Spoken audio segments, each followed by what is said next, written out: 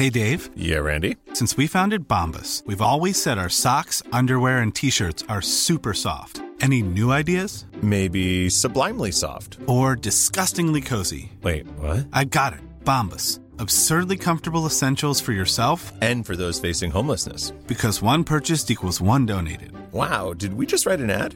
Yes. Bombas. Big comfort for everyone. Go to bombas.com/ACAST and use code ACAST for 20% off your first purchase.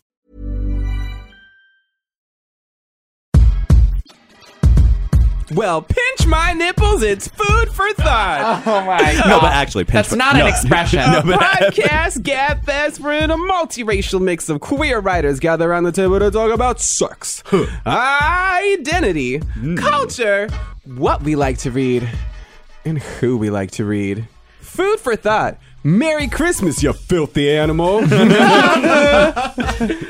I am Tommy Teebs Pico. I'm an indigenous American poet, screenwriter, and I'm ready for new peen in 2019. Oh, that's a poet right there, everybody. Wow, a poem. I'm Fran. I'm a writer, editor, and big announcement, you guys. My pronouns, my preferred pronouns are share. Share self. Oh my god. I am Cher. My preferred pronouns. Thank you for. I'm so proud of you for sharing. Thee and thou. I am Joseph Osmundson, scientist, nonfiction writer, and I also learned something this month. I learned that my crotch sweat is worse in winter than in summer. Ew. It's so Joe always just says the nastiest shit. Why do we even have you on here? Nasty, nasty, nasty, nasty. And then I have to follow up. Oh my gosh. All right. Well, I'm Dennis Norris II, and I'm a reader, a writer, a former figure skater. And as of this month, I have entered into my Jesus year. And y'all, Jesus is a hoe. That's what it's going to be. That's what it's going to be. That's the part they cut out of the Bible, huh? They didn't want you to know. Yes, But Genesis. now you do. The lost Genesis chapter 3 verse 1. The lost book Jesus of thought. Jesus on his knees. I guess that wouldn't be in Genesis. It would Jesus be in as the New a spit Testament. roast. Jesus invented Jesus spit as a roasting. bukkake bottom. We're going to be canceled. Yeah, okay. Fran, will you deliver us from this mess and tell us what's on the menu today? That's right. Okay, so for our amuse-bouche, we just have a live reading of Joe's dating profile. Oh no. Then, for our second course, Joe makes us sad with the power of science. Per usual, every time you talk about science, it bums me out. For our thought process, we got some small plates for you. And for dessert, we resolve to be better people. No, we don't. Just kidding. We're so fucking trash. No, we We're the same here. Shop. Take it away. Sewage. You know what? I'm feeling a little peckish. I think we should start the top of the show the way any good top should, with a little tease. Our uproarious appetizer segment, amuse-bouche, maybe. Who got a game for us today? I do. It's me. Today we're going to amuse your bouches with the good old-fashioned game of swipe right, swipe left. It is our classic game wherein we swipe on cultural phenomenons. And for those of you who have never used a dating app, first of all, God bless you. God bless you. Wow.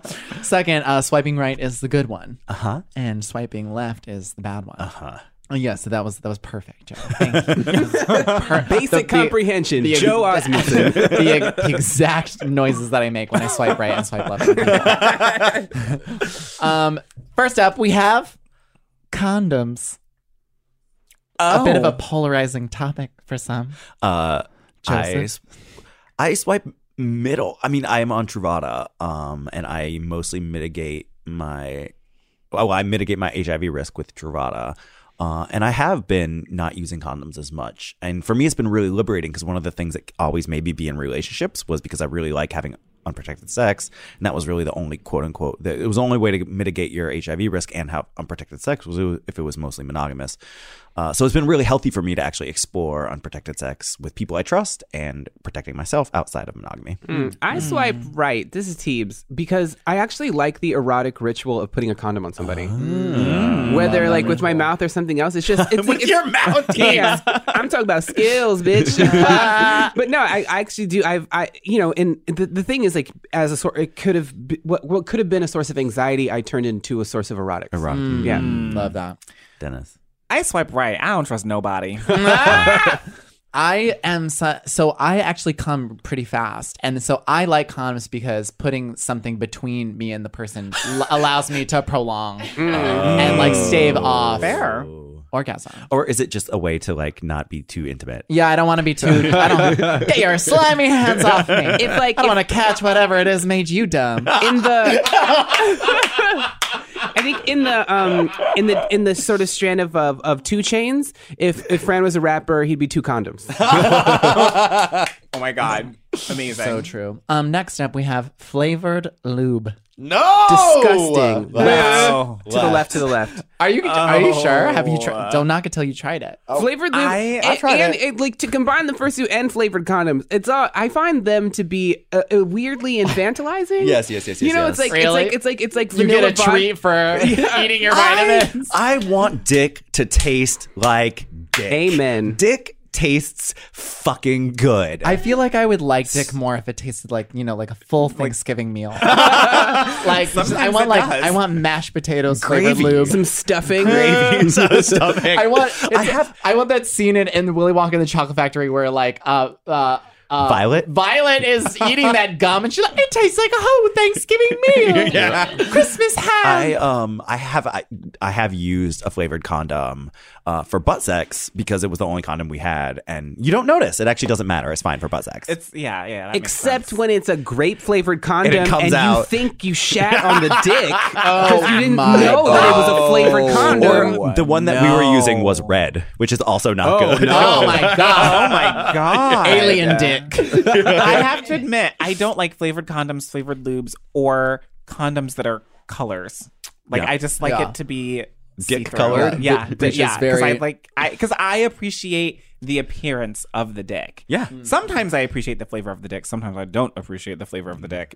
Depends on the man. But I'm just saying, I like it as natural as it can be. Next up we have Kate Blanchett. Swipe right. Who? What do you mean, Joseph? Queer icon Kate Blanchett. Swipe right. Swipe right. She's amazing. She's She's a incredible. fabulous actress. Okay, and Kate in a freaking motorcycle jacket, like her character in Ocean's 8. I was just like, you can Get it. top And me. she was full lesbian in that movie. Yeah, Like yeah. no and question. she can. I believe it. Next up we have crop tops. Oh, Love a good crop. Swipe right. Love a crop. yeah. Swipe right. Swipe left. I'm not that comfortable with my body. Oh, One thing I love They're is so is fun. crop tops on all different body types. It's like great. Me too. Yeah, I think so, agree. too. Group chats. Swipe right. Swipe right. Swipe right. Swipe left. Swipe on, left. Swiping left on you faggots. How dare you? Left. Busting up. The group chat is lit. What the fuck is wrong with you? I will No. say there are when you are added to a group chat without your consent. Yeah. Oh, That's the no. worst. That is not Too many that- notifications. That has happened to me like on so many occasions that I'm just like, no thank you. Yeah. My father does it. Like group chats with relatives. My Yes. family did that Yeah. too. You guys, I will actually swipe right on group chats in general, but group chats with relatives are a hard left. So we have a group chat from the lab where I used to work at, Oh, and God. it was also in WhatsApp. And WhatsApp is really hard to tell the name of the group chat, so I would yes. oftentimes have memes or whatever that I meant to send to you, and I sent to my- the entire Oh, floor no. staff, including ones about butts and things like that. And I was just like, No. Disregard, Joe. It became a running joke that I like kept sending ridiculous fucking things Nudes. to And you my. can't unsend them on cannot. WhatsApp. If it No. were You can- Instagram, you could unsend. You can actually delete. You Oh, can that's delete true. You messages can in delete. WhatsApp. I have I don't know if you deleted can them. delete images. It was just the worst. That's true. I have deleted them myself. Joe out here with his whole ass. Literally. But would Joe be out here any other way? I don't think so. That's our hoe. Next, we have guys who have dating profiles that say, "Moms love me." Oh God. Yeah. You know what? I about was, like that. any kind of performative, like declarative sentence on a profile, whatever, just always like down to earth. Like, bitch, you ain't a star. Of course you're down to earth. I love when a guy's dating profile says, "I love music." Yeah, like That's love not to a- laugh.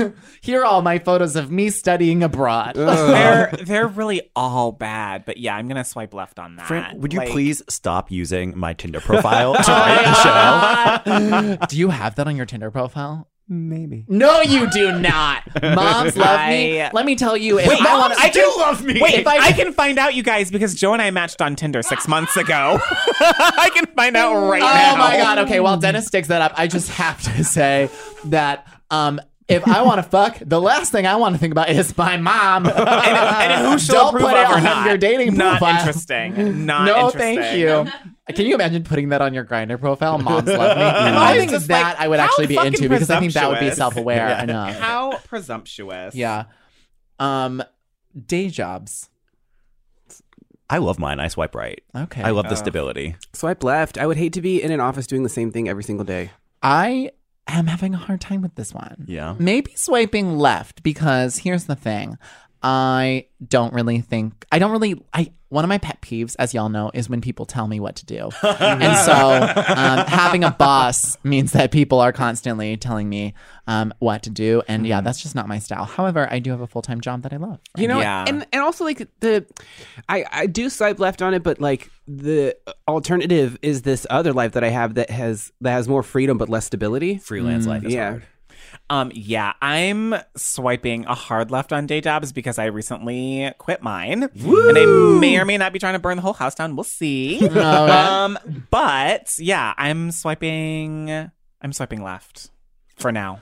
Okay. Swipe right, swipe left. Sarah Paulson. Oh my God, swipe right. right. She's my supreme. I love her so much. And I'm a late adopter to Sarah Paulson, mostly because I did not watch American Horror Story and nothing like that. But I watched the most recent one because it was called Apocalypse, and I love post-apocalyptic whatever. That's how you get me into something. And she played so many characters. She's brilliant. And then I would watch all of her interviews. There's an interview with her and Cate Blanchett where they're just like sitting on top of each other. It's amazing. And she's so funny.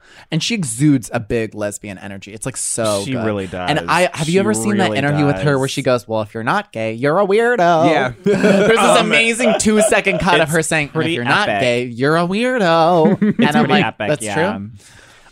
So I love Sarah Paulson. There was this amazing movie that I'm trying to find this amazing independent film where she was a lesbian. That was my first exposure to her in like 2006, 2007. No way. Yeah, and I was like, "Oh, who's this hot woman? I bet she's just gay for pay." Blah. And then it turned out she was a lesbian. But also, like, I love her in American Horror Story. She is the fucking supreme, and she's in a relationship with Holland Taylor. How can you not love someone who's in love with Holland Taylor? True. Done. Swipe right. Sarah Paulson, you are a goddess. Please come on the show. Oh and my be God, Be I would gay die. and not weird with us. I would die. Pearl necklaces. Swipe right. Swipe right. Swipe right. What? I didn't even say what kind. I'm literally wearing one right now. Dennis is Doesn't- literally wearing one. Doesn't matter what kind. I love them all. I prefer, like, okay, the thing is, if you're not going to come inside of me, which that's what I prefer. You know what I mean? Because it's like, that's intimate Same. to me. And it's like it takes care of its own mess. Yeah. And if you don't, I think usually you probably learned how to fuck from porn if you always want the money shot. But I love the money. but Love the money shot. But if you're gonna do the money shot, I prefer it on my here. clavicle. Yes, love it on the clavicle. Yes. But I also love Dennis's beautiful pearl necklace right now. It looks beautiful. Wow. The girl with Swipe the pearl right, necklace. Swipe right, swipe left. Facials. Swipe right. Swipe right. I Swipe right. I'm a cum slut. I'm sorry. I'm just putting it out there for when I am ready to get back on the horse and y'all slide into my DMs. I'm a cum slut. Okay, so here's the thing. Swiping left, you're going to clog my pores. I will swipe right on real facials. I was going to say that's what the other kind of facial I is love for. a spa moment. I love to get what is it when Exfoliated? when they pinch your pimples. Oh, extract it. Extraction. Have you ever watched videos of those? No, on the hell YouTube? no. Oh my God, fuck is wrong YouTube! with Oh my you? God, pimple popping YouTube is a dark And corner of the internet. and there's boil popping YouTube. Oh my God. Teams is vomiting. Of course, this is Joe's favorite. This is Joe's version of Netflix. Netflix and chill. It's boil popping and jerking YouTube. off. Stop saying it, Joe. Tears is gonna vomit. I'm actually going to say it all the time, but just to Joe. We need to move on. Our teeth is gonna vomit. Swipe right, swipe left. I don't like it. I don't like it. For our next segment, We're going to cry with Joe.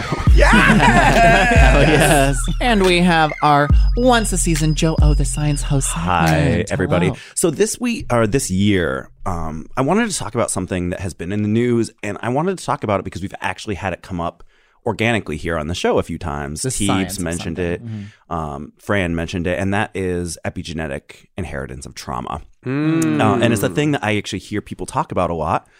It's a thing that is an active field of research that we actually are just starting to understand. And it's a thing that I think people talk about without even necessarily knowing what epigenetic means. So I wanted to talk about where the research is, what it means, and then end with kind of a discussion of like, is this a useful paradigm to understand trauma? So first of all, Break it down. let's talk about genetics. So genetics is like connections between genes and phenotypes. Phenotypes can be anything from brown eyes, blue eyes to how we act. And that comes from largely the genome. So like from a gene to a genome is like from one gene to all of the genes that you have. Okay, are y'all as hard as I am right now? I am fully erect right now. Wow. In my genes. Definitely not. I am not. And then in the late 90s, early 2000s, DNA in your cells would be a single cell's worth of DNA would be 2 meters long. So it's packaged in cells around these proteins called histones. And those proteins and how they interact with the DNA is called the epigenome, epi meaning above, right? So every single cell in your body, all 37 trillion of them, have the exact same DNA. But obviously a brain cell has to be different than a skin cell, has to be different than an immune cell, has to be different than a liver cell. And so that's like what genes are off and on. And this epigenome changes the packaging of DNA such that a gene will be on because it's open and accessible, like my butthole. And a gene, What an excellent metaphor. and a gene a simile. Sorry. a gene will be off because it's completely repressed and inaccessible, right? So it's been known for a long time so that your genome in general does not change. The sequence of your DNA over time does not change. It's your epigenome that can actually respond to the environment. The way the DNA is packaged, tight or not so tight, can change over time and can respond to the environment. So if you have it, it's been known for a long time that experiences like trauma can change gene expression through modifying the epigenome, right? So that is well understood. Okay. What is not super well understood is how this would be transmitted from a parent to a child over generations. And that, again, we have to get into some definition. Love it. Define it for us. All of our cells in our body are called somatic cells. These are cells that live and die. The only cells that we have that will go on to the next generation are called germ cells, eggs and sperm. DNA goes through a whole bunch of processes to be made into egg and sperm. And it's not like your experiences in your neurons get down into your sperms and eggs, right? So Right. It's been a huge question of how like trauma as an experience could actually be passed on to your children. And there's a bunch of experiments, both from animals and from humans, suggesting that this can happen. One of the most famous experiments was done in rats, and it was shown that it's actually maternal behavior. So it's like whether if the mother is stressed out, then she is not a super good parent, and that changes the epigenome of the child throughout its life and its reactions to stress. Okay.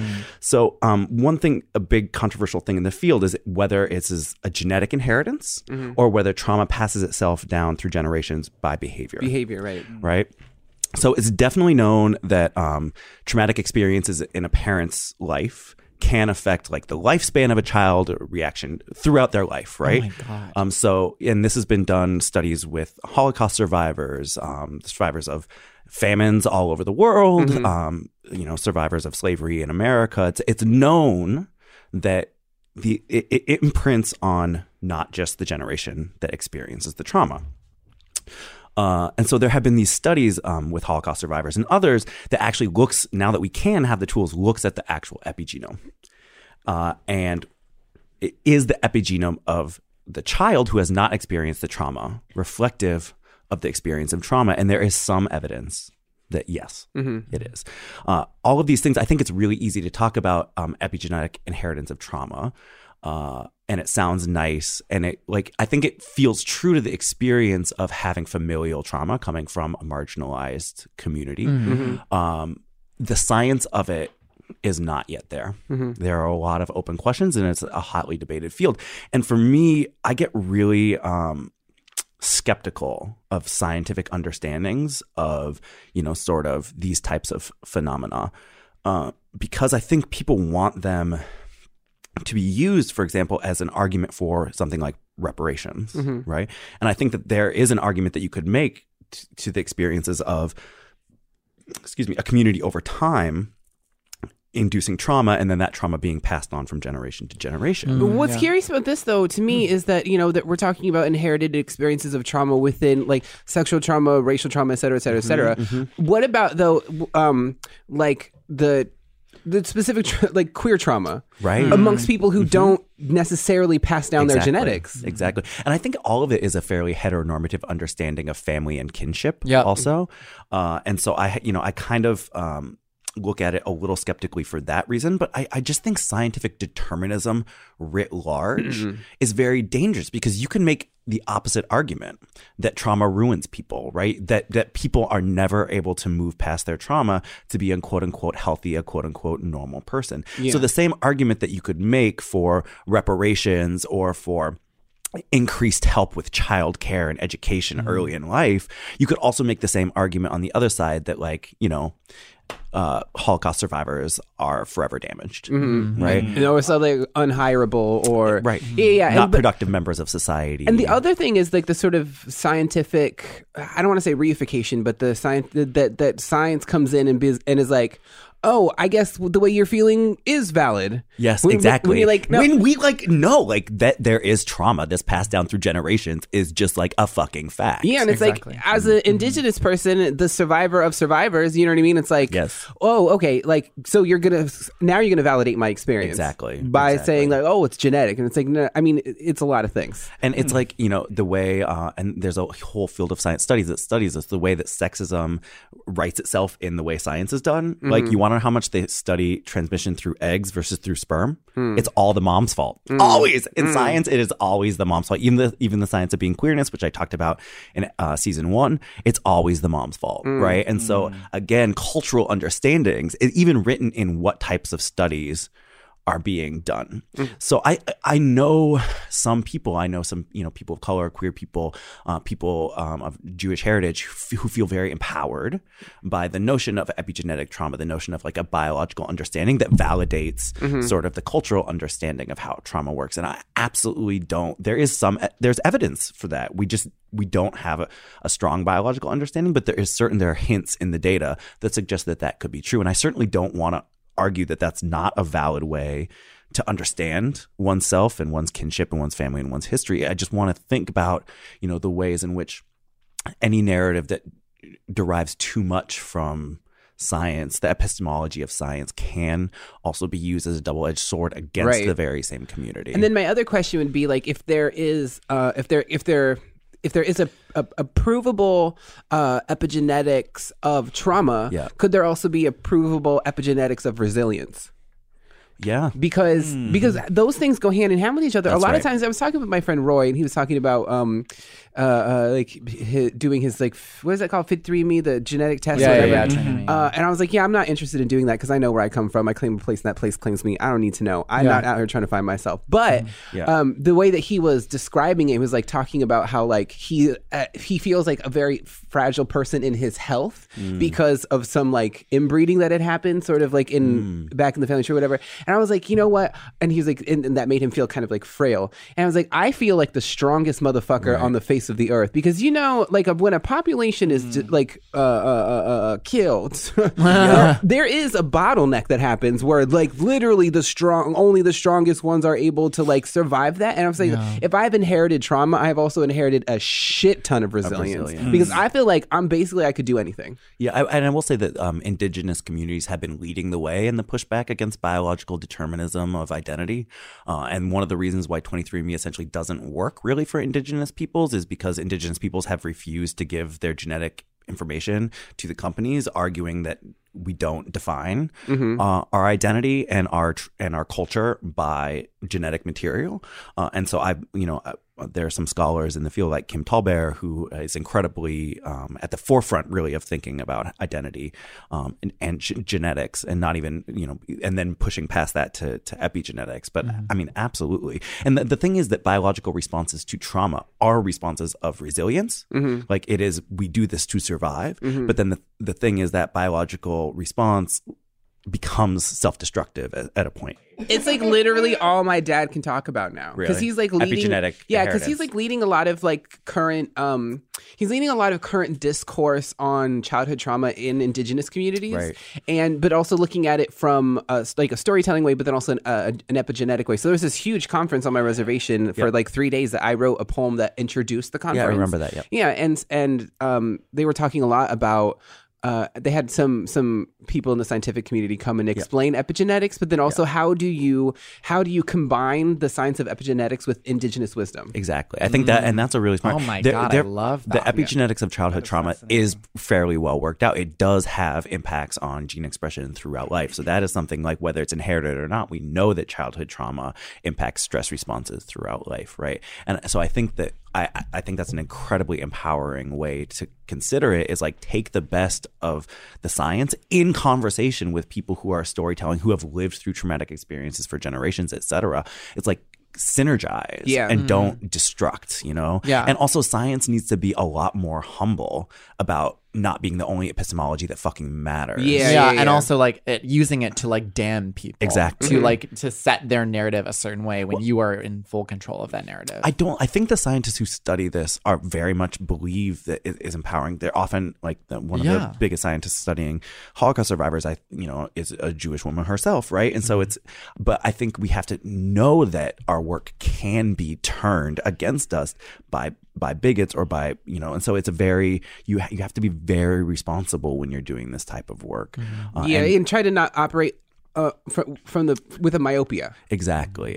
Just be humble and invite people into the conversation, not just as like I'm explaining this to you, but you have shit that you need to explain to me, and have it really be a conversation and an understanding and a joint point of like building knowledge, and having that knowledge also be about justice, right? Like because if you're going to come at it with a kind of supremacy, that's paternalistic. Immediately, Really you cannot do justice work if you come to people to explain their biology to them, right? It really does have to be in conversation and in community that you move forward, especially when you're dealing with human genetics, and especially when you're dealing with human genetics of marginalized peoples. Right. This message comes from iHeartRadio sponsor Mercury Insurance. If you're looking to save some money, you should really think about getting a quote from Mercury, because Californians save an average of $677 with Mercury. It's quick and easy, and in just a few minutes, you might find you could save a lot of money on your auto and home insurance. Plus, Mercury was named one of America's best insurance companies by Insure.com 4 years in a row. Low rates, big discounts, great insurance. Go to MercuryInsurance.com today to get a quote. It's crazy how much we have to pay for outdated, impersonal healthcare, and even crazier that we all just accept it. It's time to face facts. Healthcare is backwards. Luckily, there's Forward, a new approach to primary care that's surprisingly personal and refreshingly straightforward. Forward never makes you feel like just another patient. Backed by top-rated doctors and the latest tech, Forward gives you access to personalized care whenever you need it. Using in-depth genetic analysis and real-time blood work, Forward's top-rated doctors provide you with in-depth insights to better understand your genetics, mental, and physical health. They then create custom, easy-to-understand plans to help guide you to achieving long-term health. With Forward, you get unlimited in-person visits with your doctor and access to care anytime via the Forward app, all for one flat monthly fee. It's time to stop accepting backwards healthcare and start moving your health forward. Visit GoForward.com today to learn more. That's GoForward.com. I'm Whitney Dow, co-host of Reparations: The Big Payback. On this season, Erica Alexander and I explore the arguments for and against reparations for Black Americans. Everything that has touched us in a way that profited from us and we did not owes us. The attitude that most non-Blacks would take. They're being shaken down for something that's not their fault. All episodes of Reparations: The Big Payback are available now. Listen on the Black Effect Podcast Network, the iHeartRadio app, Apple Podcasts, or wherever you get your favorite shows. I'm Allie Wentworth, mom, wife, actress, writer, comedian, and also the host of Go Ask Allie, the podcast that dissects the craziness of modern life. He said, I never thought anybody could be this irreplaceable. And I started crying, and he started crying, and that was it. Yes, it's terrible and all this traveling, and it just completely disrupts our lives, but this is what we got. Go Ask Allie is a podcast where you can learn how to grow all the pivotal relationships in your life. We are taking ukulele lessons on Zoom, and we suck. We're never forming a band. By the way, I assumed that. I didn't want to say anything. I assumed you sucked until you told me otherwise. There will be ruptures in any intimate, loving relationship. And the question is, how do you repair? New episodes drop every Thursday, and there's also a bunch already waiting for your binging pleasure. You owe me a present. Yeah, I know. Listen to Go Ask Allie on the iHeartRadio app, Apple Podcasts, or wherever you get your podcasts. And so, like, all of this was to say that there is a genetic reason why you cry so much. Oh shit! He can't help it. Your white ancestors and all their trauma, passing it down to you. Motherfucking trauma. All of it. All the Honda Civics they couldn't buy. Oh my god. I think it's time we got to the meat of our discussion, the thought process, spelled THOT. And Fran's going to explain the premise of this episode. That's right. So we got something extra special for you today. Usually for our thought process, we have like a 30-minute discussion on a single topic. But instead of having a heaping pile of meat today, we got some tapas for y'all. My favorite genre of food. There are so many themes and topics that we want to cover each season, and there's only so much we can do. And so this season, we got some topics from y'all. We tweeted, we put a call out, and we were like, what do y'all want to talk about?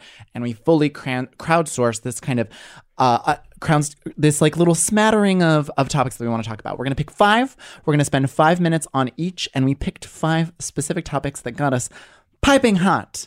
And in this death-defying task of talking for one thing on 5 minutes, we are on the clock starting now. Joe, take it off. Yeah, so our first topic is anger, which is something that we all feel all the time in 2018, and many of us have felt before that. There is a seminal essay on this by Audre Lorde called The Uses of Anger, and she says explicitly, I'm always asked to be respectable, mainly by these white women, and she says, my response to racism is anger. So it's like our response to injustice is anger, and that's justified. It's not only justified, but it's just like deeply human. Like it's a thing you're supposed to feel. And I think that so often we are just led to believe that anger is unethical, or that anger is like improper, or that is unpolitical, or that that anger has no use or is destructive. And there are just so many ways that anger can be a vehicle. Like I believe in anger's ability to be a vehicle for marginalized manifestations. Absolutely. And also it's like all these people with calls for civility in times of like neo-fascism or whatever, and it's like no. You don't get if you don't want my body to be alive, you don't get me to be polite. Yeah, right. And it's like anger can be destructive to the white supremacist status quo. Like that is the point. It's people who are like asking you to be respectable are actually asking us to not really change anything. Change the structures that are so oppressive toward people. It's also actually like a really fucked up power move when you think about it, because those are the people who are often sometimes like, oh, we need your allyship to move this movement along. And then sometimes people are like, well, if you're too angry, if your tone isn't like one that I like or one that I can jive with, then you don't necessarily get my support or my help. And that's really problematic, because it's like, no, it's not about that. We're allowed to be angry. We're allowed to be upset about this, and we're allowed to deconstruct the power system that's happening. I want to bring us back to this James Baldwin quote that I love, which is also, I think about this when it comes to race. I also think about it when it comes to sexuality and all of the different aspects of my identity. But he says, to be a Negro in this country and to be relatively conscious is to be in a rage almost all the time. James Baldwin. And that's just so real and so fair. So I have a question. Like rage can be, a useful tool, but it can also burn our own selves out and down. So it's like, how do we contain it to make it, useful and not actually self-destructive? I always have to take a step back. So the moment where you just start to become angry, I find it's not a great moment of productivity. Like do not act the second you get angry. That will not help you. If you want to send the 16 paragraph email to someone, like chances are that you're not in a great state to be sending an email. If you want to hop in a call, if you want to send that mean text message, if you want to have Talk have about that your fight with boss on the podcast. Yeah, you know, anything. Like, it's not, if you just have been wronged, that is not the time to create something. Yeah, because you're under the influence of something, right? It's like alcohol or drugs or love or whatever. It's science. It will fuck up your brain and make you say some shit and then tell them that their mama's a bitch too. And you're like, and it's like, I didn't mean to say that, James, but you know, But now or it's Danny done. or Dean or whoever it was at the time. But then, that just came out of my mouth. Right. And it is, and also, I mean, even if it's not a time of productivity to make stuff, it can be a time of meditation. You should turn inward. You should focus on that feeling. You should be very Buddhist and be like, why am I feeling this way? Is this within or outside of my control? Why or why not? How can I bring it back to my control? And being reflective doesn't mean internalizing the anger. No, because then that leads to a bunch of shitty pathological behavioral shit. When you Right. deny the anger, or when it becomes internal or whatever. Or I was thinking too, with Dennis in the quote about having like this endless rage. It's like, that's why I'm afraid of my anger, because I'm afraid I won't be able to shut it off. See, that is not a problem that I have. But what I will say is that while you guys are giving really sound, fair, wonderful, perfect advice, and y'all listen to my thoughts, I love it when I go on a rampage, on an angry rampage. I have a good ass time and I have fun, and I know that I'm in it. I'm deep in it. I'm saying shit that I want to say. I'm getting it off my chest, and then I'm gonna put it behind me and move on and be happy, delightful me again. Sometimes it is very satisfying. You can be like popping a pimple, just to be like, I'm getting it out of me. That angry nut. Mm-hmm. my God, that's true. Angry nut. I think on a last note, there are like amazing contemporary writers like Rebecca Traister and Lacey M. Johnson who like have like deeply amazing ideals on like what feminine anger looks like and how it's been minstrelified, or how it's like always turned into like erratic or irrational theater. And just know that your anger is valid. Yep. Your anger is productive. Your anger can be a tool, and your anger can be one of the greatest things at your disposal or in your agency. It's like, don't let society gaslight you into believing that anger isn't justified. And sometimes that rage sex. It's fair. that rage I'm twerking in my chair. Twerking in my chair. That was exactly 5 minutes. Hello, this is Tommy Teebs Pico, and my topic is cultural appropriation. I want to direct this to the woman who was standing in front of me in line before I got on my plane with a Dreamcatcher tattoo on her back. Hello. I want to say this to Lana Del Rey with her headdress in her music video. You know what I mean? Oh my God. You know, there is, culture is dynamic. As people who live in this world, we borrow things from each other all the time. Languages develop this way. Pidgins and Creoles and peoples, you know what I mean? Like, I'm not arguing about cultural dynamism. That's not arguable. That happens, right? What I'm talking about is the cherry picking of cultural artifacts from marginalized people and not contributing and turning a blind eye to their continued oppression, to their continued Snaps death. to that. Does anybody talk? You want to? Okay, Lana Del Rey, put on that headdress, but let me talk to you about missing and murdered Indigenous women. If you're not ready for that conversation, take that shit the fuck off. I want a complete list of every single celebrity that has worn a Native American headdress. Hello, sorry, Cher. Yeah. Hello, Gus Kentworthy. Yeah. Like, I'm sorry, like all your faves out there wearing Native American headdresses. But aside from that, that to me is an obvious one. Probably not obvious to a lot of white people. There are even less obvious ones like yoga. Hey, that's a cultural appropriation. That comes from someone else. There's reasons why you can do that, but like if you don't know where it comes from, then like don't pay homage to it. Like when people get Egyptian tattoos or dresses up as Egyptian people for Halloween, people who are obsessed with Hindu goddesses, people who love Chinese characters, people who wear kimonos, like, and to your point, like Halloween, just like fuck all of you for doing that to us. Yeah, I mean, this is Joe, and like I come from an Irish Catholic background, and I think that there's something particular to the cultural vacuum of whiteness, where like a lot of ethnically white people came from a culture, like Irish American culture was like really, really deep, but we sold that to white supremacy in order to have access to wealth and power. And what that means is that we're kind of a people without a culture. We kind of sold our culture, and when we like assimilated into like Americanness, right? And white Americanness. And what that means is we have this cultural vacuum, and it feels really nice to fill that with something, but it feels really nice to fill that with something without actually calling into question the structures of white supremacy that give you your power. Right. This is exactly what my family does. It's like, we're super Irish, except for we also just are white. You know, Let me tell you, we're just wealthy. Megyn and Kelly accumulate has wealth. Megyn Kelly has been in that vacuum vacuum for decades. She's just been in an airless, lightless space all her life. Just so blonde.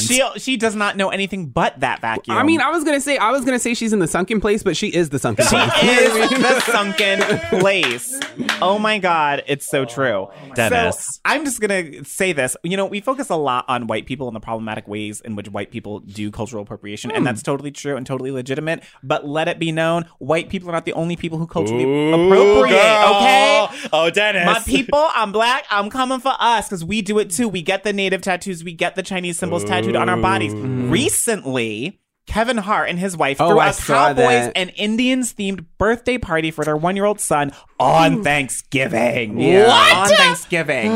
I was like, this is too much. How are you doing this? How is this happening? Y'all, there were teepees. There were Native American blankets and rugs covering everybody. Headdresses. They had headdresses and face painting. And I was like, you know, it's nice to throw your kid a nice birthday party, but don't be doing this shit. Okay. And don't drag your little 1-year-old child into it. So we need to talk about the fact that lots of people are appropriating lots of cultures, and it has to stop. Just because we're coming from a marginalized identity does not give us carte blanche to do whatever we want to other marginalized identities, and specifically our indigenous brothers and sisters. The white gays. Yeah. The white gays. Can I also? So I want to create some actionables. Like, what can people take away from this? There's so many people out there that are like, it's not appropriation, it's appreciation. And it's what like would you can say that Dreamcatcher is beautiful because it is. You know, that's another inarguable fact. Yes. But that doesn't mean you have to put that on your body, So wait, put that on your wall, put that in your life. Tommy, can you demonstrate like how to appreciate something effectively? I think you'd probably go like, Nods head. Good. And then what do you do? Move the fuck on. Well, whip out your checkbook. Oh, right. Yeah. And contribute something to the movement. Yes, and then squirrel. get to stepping. Yeah. And I think, too, if we're obviously not going to get into the intricacies of cultural appropriation in 5 minutes, but there's a great blog that I love by a Native scholar named Dr. Adrienne Keene. It's called Native Appropriations. You can look that up. She has so many different nooks and crannies of this question. And also participate in the art by people from the actual community, right? Like, read Black writers, read queer writers, Educated read Indigenous writers. You know? So many people love to appropriate without reading about it. Read a book, And people! if you actually did and you actually steeped yourself in the community, you would understand why taking it on is wrong. Exactly. Yeah. Snaps to that. Our next topic is an interesting one. We're in a cultural moment right now where people are saying, oh, that country is so divided. And like at this crossroads, this countrywide crossroads, facing people that we disagree with, we are engaging in a discourse of, quote unquote, seeing both sides. Let me tell you. No. I don't want to see your side sometimes.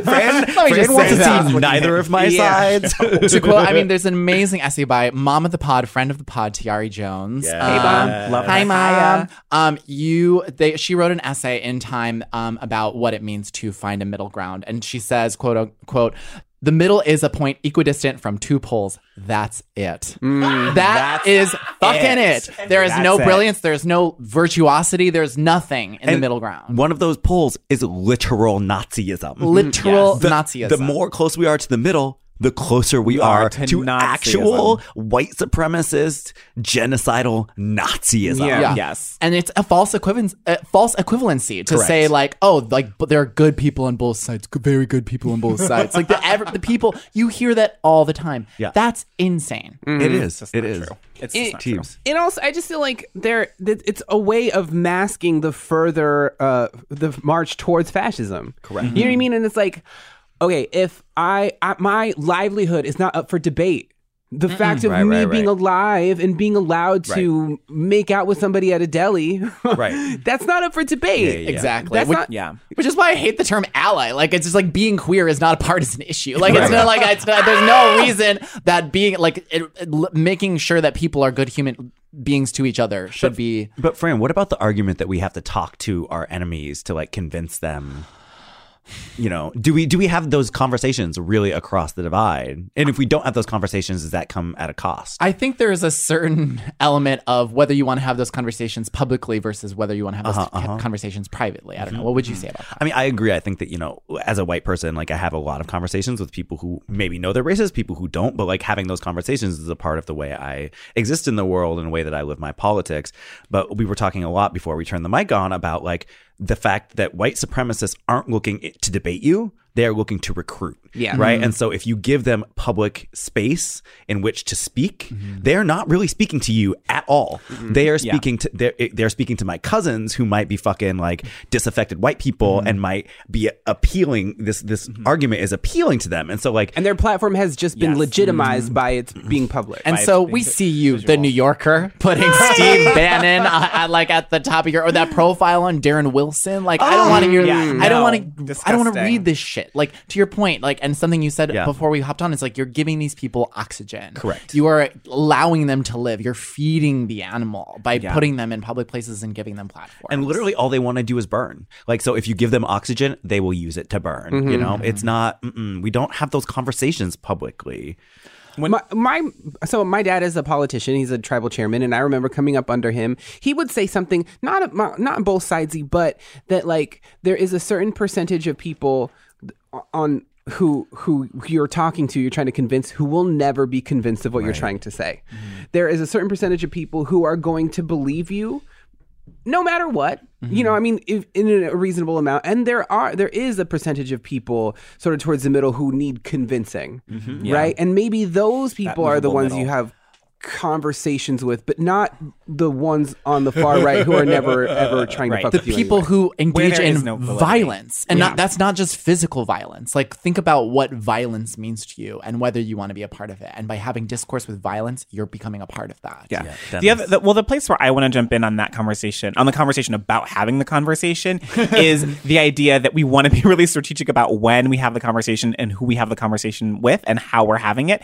And so I always want to say that I think that it's worth it to have the conversation privately when it's with someone that you love and someone who loves you, and when there's a basis for that. Like, there's things that we can do in our personal lives that can move the needle forward. That idea of like being the white person who like goes home at Thanksgiving and doesn't avoid the difficult political conversation, but actually talks with your racist uncle about why their views are so problematic. That's a really important thing to do.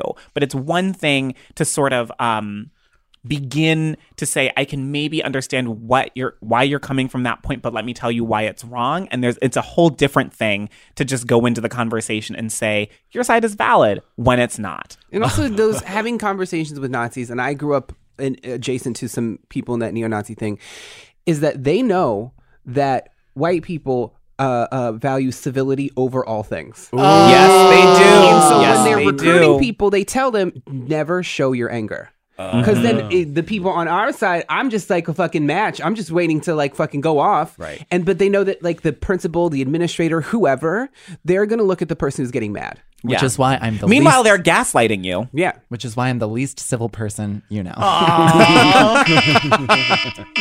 All right. Our next topic is something that I've been chosen to talk about because I'm the only one on the podcast who's ever had an actual relationship. Not entirely true. And also, kind of true. I am a white person, and my ex-partner and an ex-partner before that were both men of color. So we ask all the time to talk about interracial relationships, dating across difference, and specifically dating across race. So what it looks like, what it means for me as a white person to date men of color, what it means for men of color to date white people.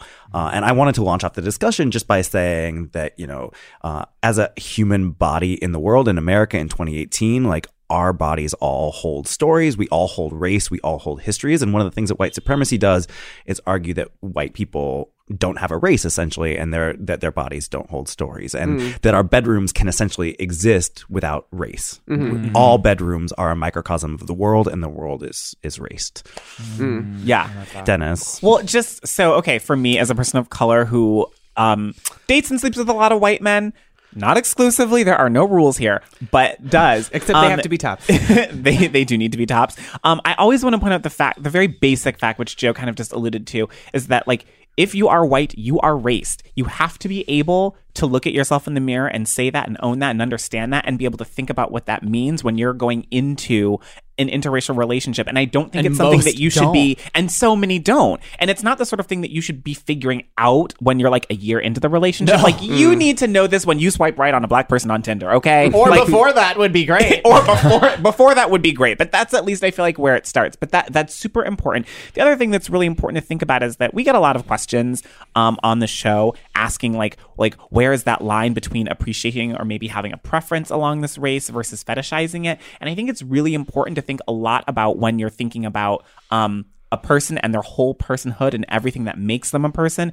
and when you're just thinking about that trait of theirs, whether it's their race or whatever else it could be, that makes you attracted to them. Like when you're just narrowing it down to that, and you're not necessarily even thinking of your own race, and you probably aren't if you're thinking in that way, that to me feels much more like fetishization. Teebs? Tommy T. Speak over here. I'm just going to say that and remind you all that America is not a post-colonial country. It is very much colonial. country. And because of the genocide and being an indigenous person, I'm mostly in interracial relationships. That's because I don't really know that many people in the city who are native and who are homosexual men. You know what I mean? So it's like, I know that there's always going to be some kind of difference, cross-racial difference, and there's going to be a conversation around that. And if I'm dating a white dude, I know at a certain point that's going to come up, and I'm just like, how much do I want to have that conversation? How much do I? Because it's oftentimes it's like with people who are well-meaning, you know, they're not trying to offend or nothing like that, but it's like they're like, oh, I never thought of that before. And it's like, I know you never thought about what it's like to live on a reservation before, because you probably didn't even realize that we existed. So Right. So Joe, like you're someone who dates primarily men of color, and we're talking about this line between like fetishism and like what it is that you're attracted to. How do you start to even navigate that? Well, I mean, first of all, it's like important for me to say that like my attraction is to like all sorts of different bodies. And then when it comes to, I'm a person who doesn't like to hook up a lot. I know we joke a lot on this show about being a giant whore, but because you are, only because you are in the giant whore. I prefer having a partner, and I prefer dating, and I prefer long-term fuck buddies when I'm not in those situations. And a part of that is because I like having intimacy and emotional connections, in part because as a white person who does sleep with people of color, I don't like the casual encounters, in part because it feels like I'm dealing with body parts instead of a human body that I can care for and love. And so just for me, when I'm like thinking about, am I pushing over into something that's problematic? Well, I think that the intimacy and the connection and the honest conversation and the way that I can care for someone and expect them to care for me, even if we're just fuck buddies, you can have incredible, long-term careful relationships with fuck buddies. And so that for me makes me feel much, much better about all sorts of types of difference in sex. I think careful is a great way to put it, because people like full of care. Hello. It sounds like so like empty, but like that word holds so much when you engage in this discourse. Also, just how many times do you need to say it? Read some books. Yeah. Read some motherfucking books if you are experiencing issues on like how to deal with this, and maybe we can throw some references in the show. And like white people, if you only date other white people, that is also a preference. Think about that and think about it and test it and start asking why. And we can't do this in 5 minutes, but that is what we can. Hi guys, it's Dennis, and I'm going to lead you in our 5th discussion topic for the day. We're going to talk about rebounds. Now, we've all done it. We've all been there. Urban Dictionary offers a few slightly different definitions for rebounds, but I specifically like definition number 2, which is the idea that the rebound is jumping from relationship to relationship to relationship to avoid the pain of the breakup. Well, at me next time, Dennis. At me next time. Could I be looking at you any harder, my love? Are we comfortable with rebounds? This is the thing. I thought when I got this topic, because Fran kind of assigned it to me, I was like, when have I ever rebounded in my life? And then I realized that, in fact, the story of the loss of my virginity was, in fact, a rebound, because literally the day after my ex and I, named Nick, broke up, I found another guy named Nick to take my virginity. No, you did not. I swear to God, I did. Dennis, you are the rebound queen. Your whole life has been a rebound. Your birth was like a comeback. You're like, yes, bitch. It wasn't until now, 5 years later, that I was like, oh shit, that was me rebounding. I feel that was me rebounding. Every single time you enter a room, it's like in a reality show when like the villain is back. Just call me Cruella DeVille. Cruella DeHo, maybe. My God. But anyway, I want to know, what are your guys' most egregious rebound stories? How do you feel about rebounding? Do you rebound? Do you try not to? Are you aware of it? I have one question, though, for Dennis in the hot seat.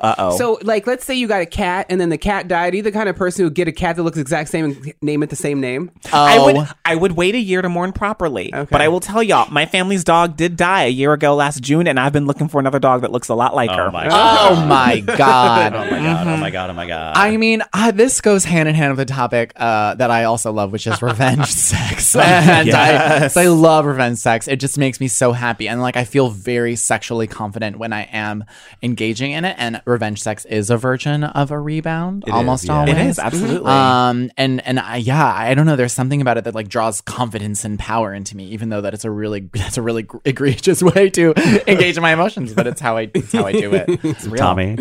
Yeah, I mean, I've never really had that long of a relationship. I tend to have like, short bursts. Yeah. Mm-hmm. But for a long time, and especially in my 20s, there always had to be somebody on the back burner before I knew something was going to end. Like, I was just not comfortable not being the object of somebody's affection. I wasn't comfortable with like the sort of existential quality of being alone, not just like I can't be in a relationship or whatever, because like it never got that deep, but it felt almost like like grief was coming on the horizon, and I was like no, and I'm gonna hit up somebody else, and that person's gonna be my weird half boyfriend for 6 months. Yeah, so you are definition number 2. Yeah. To avoid the pain. It's yeah. Joe don't try to avoid the pain. Joe loves the pain. I actually did try to avoid. I ran from relationship to relationship for a long time. I'm a super weird because I love sex and I love relationships and I love sex in relationships to the point where like when I'm with someone, like 99% of my sexual desire goes through that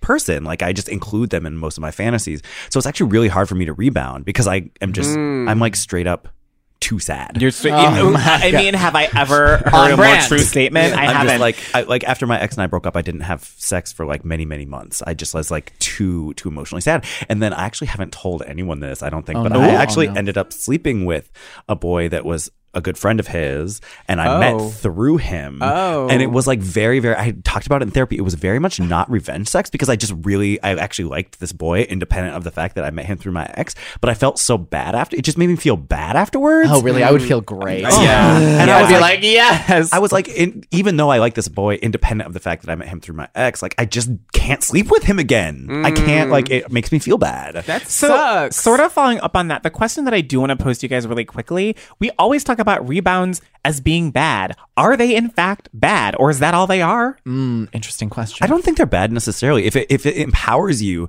to feel sexual pleasure outside of the confines of the thing you're mourning, that can be a great reminder that you're a human independent of that pain. And you're still desirable and all that kind of stuff. If you're using it to harm people, if you're using it to escape emotion, if you're using it to, okay, I'm adding myself. I love how Fran is like, I love revenge sex. Don't have revenge sex. I am not saying, oh yeah, I am. Never mind. So both sides are good. Oh my God. And there we have it. There we have it.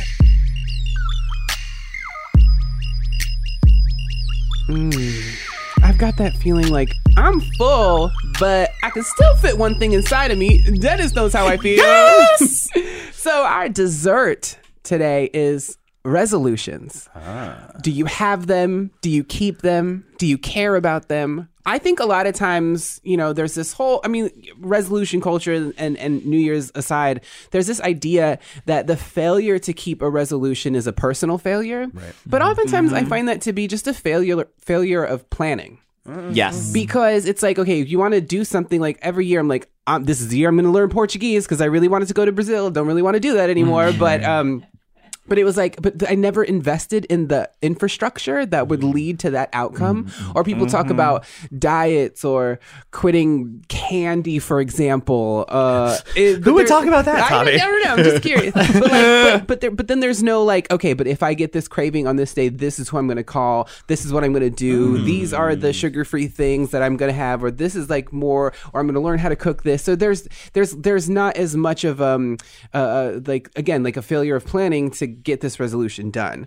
I'm always like, mine is always diet based. You know, I'm like cutting out candy, cutting out sugar, cutting out coffee, cutting out this or that, and I don't give myself an alternative. Right. So when I have a craving, I'm in my mind, I'm like, I have to master this craving. That's not what it is. Right. It's like giving yourself an alternative. So I'm curious what some of you, do you have resolutions? Do you have ideas about resolutions? Hi, hello. It's me, Fran. I am Taurus rising, Virgo moon, and I do believe that not meeting resolutions is a personal failure. I love goal manifestations. I love setting personal goals. I love organizing. I love like one-upping myself. And like I've said it on the podcast before. I'll always say it again. I am not fun. Hello. Like I'm just not a fun person to be around a lot of the times because of this fact. But like I love resolutions. I love creating them for myself. So much so that I actually do an initial round of resolutions during the month of November. They're November resolutions, and I test them out. My God. I test them out and I see if they're going to work, and then I try again in December. This bitch is crazy. And my big one. I love November resolutions. All of y'all, this is my new hashtag. Please engage in November resolutions. Just kidding. It's December, so like you can't. But next year, but this year's. Did you do a no nut November? I did. That accidentally. That is the hashtag that we need. No, I actually had a lot of great sex in November. I did a no nut November, basically. But I will say that this year's resolution, which was tested in November successfully, is to drink water. I have never been a water drinker in my life. So good for my you. God, that's crazy. I have never, ever had water by my desk or like been constantly drinking water. It's a terrible, terrible, terrible habit. And like, I know that has ramifications on your mental health, on your energy levels, on your skin, on your digestion, on like literally everything. And yeah, you poop better. It's working great for me. You're saying that you've been thirsty. When I'm oh my God. Oh, I can't. I'm good. Like water is my shit. I'm like 35 and I don't have a single water wrinkle. is your shit. Yeah. I don't have a single wrinkle on my Water face. really is. And that's quite because literally. I'm just guzzling. We could just do water as a Guzzling. dessert. I know, right?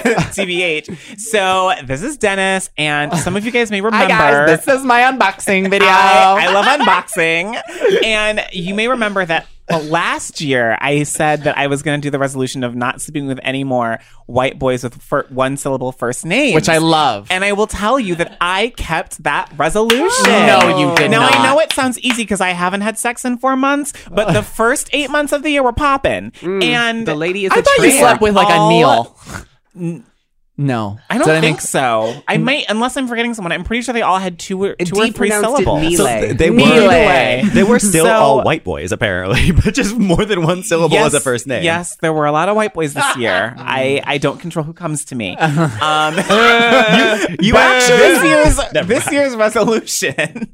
This year's resolution is I'm actually going to make an unboxing video. Oh my God! No, you're not. I'm going to do it. What is it going to be? You unboxing a box of Kraft mac and cheese? Oh my God, that's genius. Kraft, slide in the DMs if you want any advertising. We'll do it. But yeah, anyway, so that's a box of wine. I don't. Also, yes, 100%. I don't really take resolutions seriously, so it was a huge surprise to me that I kept this one. So the next ones are just for fun. It sounds like you kept it by accident. Kind of. I mean, kind of.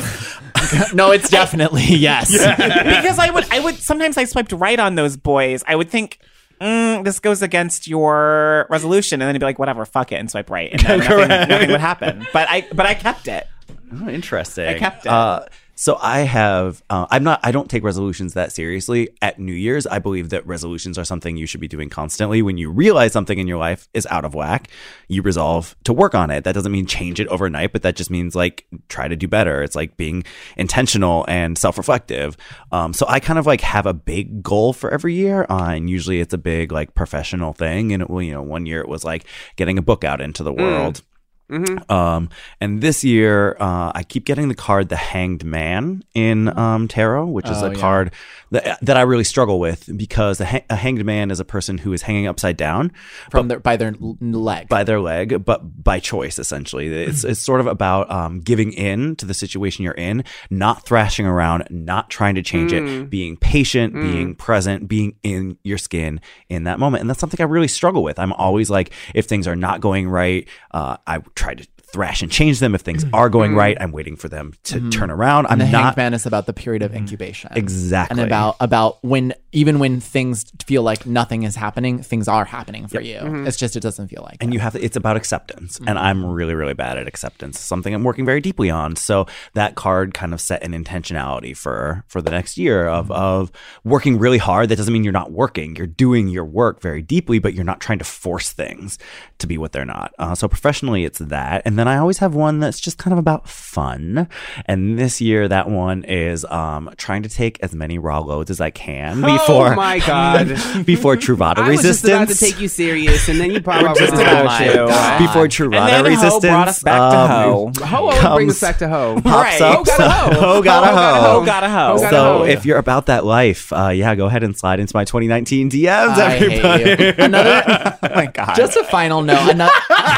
We will not I will end the not episode. end on that. One resolution that I also adopted kind of in November that has been a really great mantra for me is actually a tweet by a one Jabuki Young White, and it is "The Earth is melting. Send the risky text message." Yes! Because truly, Fair. this planet will not be in existence within like 40, 50 years. So send the goddamn risky text message. Yeah. Do what you want to do. Yeah. And that you is wanna do. professionally as well. Write the And risky it applies thing. to Yep. anything. Yeah. Yep. I'm just gonna do more flirting in person. Ooh, That's a good Yeah. one. Yeah. That's a good one. Because I do like it, but I forget. So you just get scared. You know, you get scared and inhibited, and it's just like the world is on fire. Flirt with somebody. Yeah. I'm going to just do more self-care. Oh, baby. I really need to be better about that. Self-care. Did it?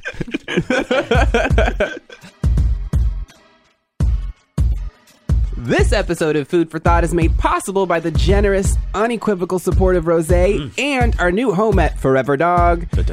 Our producer is the living, breathing, emphatic Italian hand gesture, Alexander DePalma. Pizza! Pepperoni! Rigatoni! Our social media manager is a very on-brand, lazy femme bottom and proud Christina Tucker. Yes. Subscribe, rate, and review us on iTunes, or Fran will have his 4th panic attack of the week. Don't do this to me. I'm Tommy Teebs Pico. You can find me at Hey Teebs, HeyTeebs, on all relevant social media. I'm Fran. You can find me at Fran Squish Co. on all social media and also Venmo. I'm Joseph Osmundson. You can find me at www.josephosmundson.com.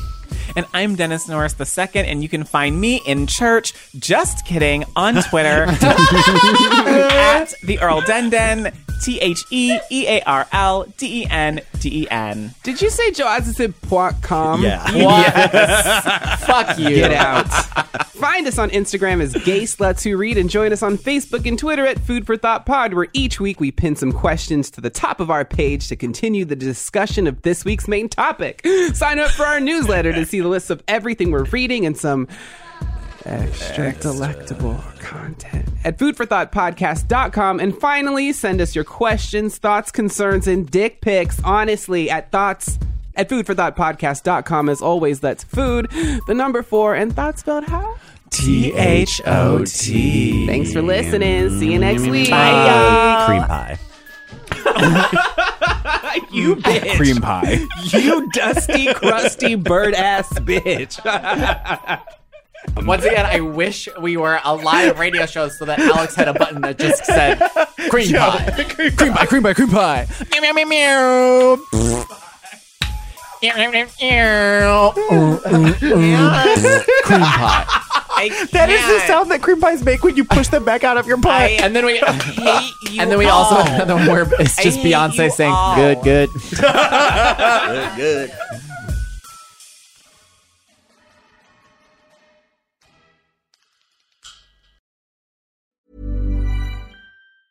Ever catch yourself eating the same flavorless dinner 3 days in a row? Dreaming of something better? Well, HelloFresh is your guilt-free dream come true, baby. It's me, Keke Palmer. Let's wake up those taste buds with hot, juicy pecan-crusted chicken or garlic butter shrimp scampi. Hello Fresh. Stop dreaming of all the delicious possibilities and dig in at HelloFresh.com. Let's get this dinner party started.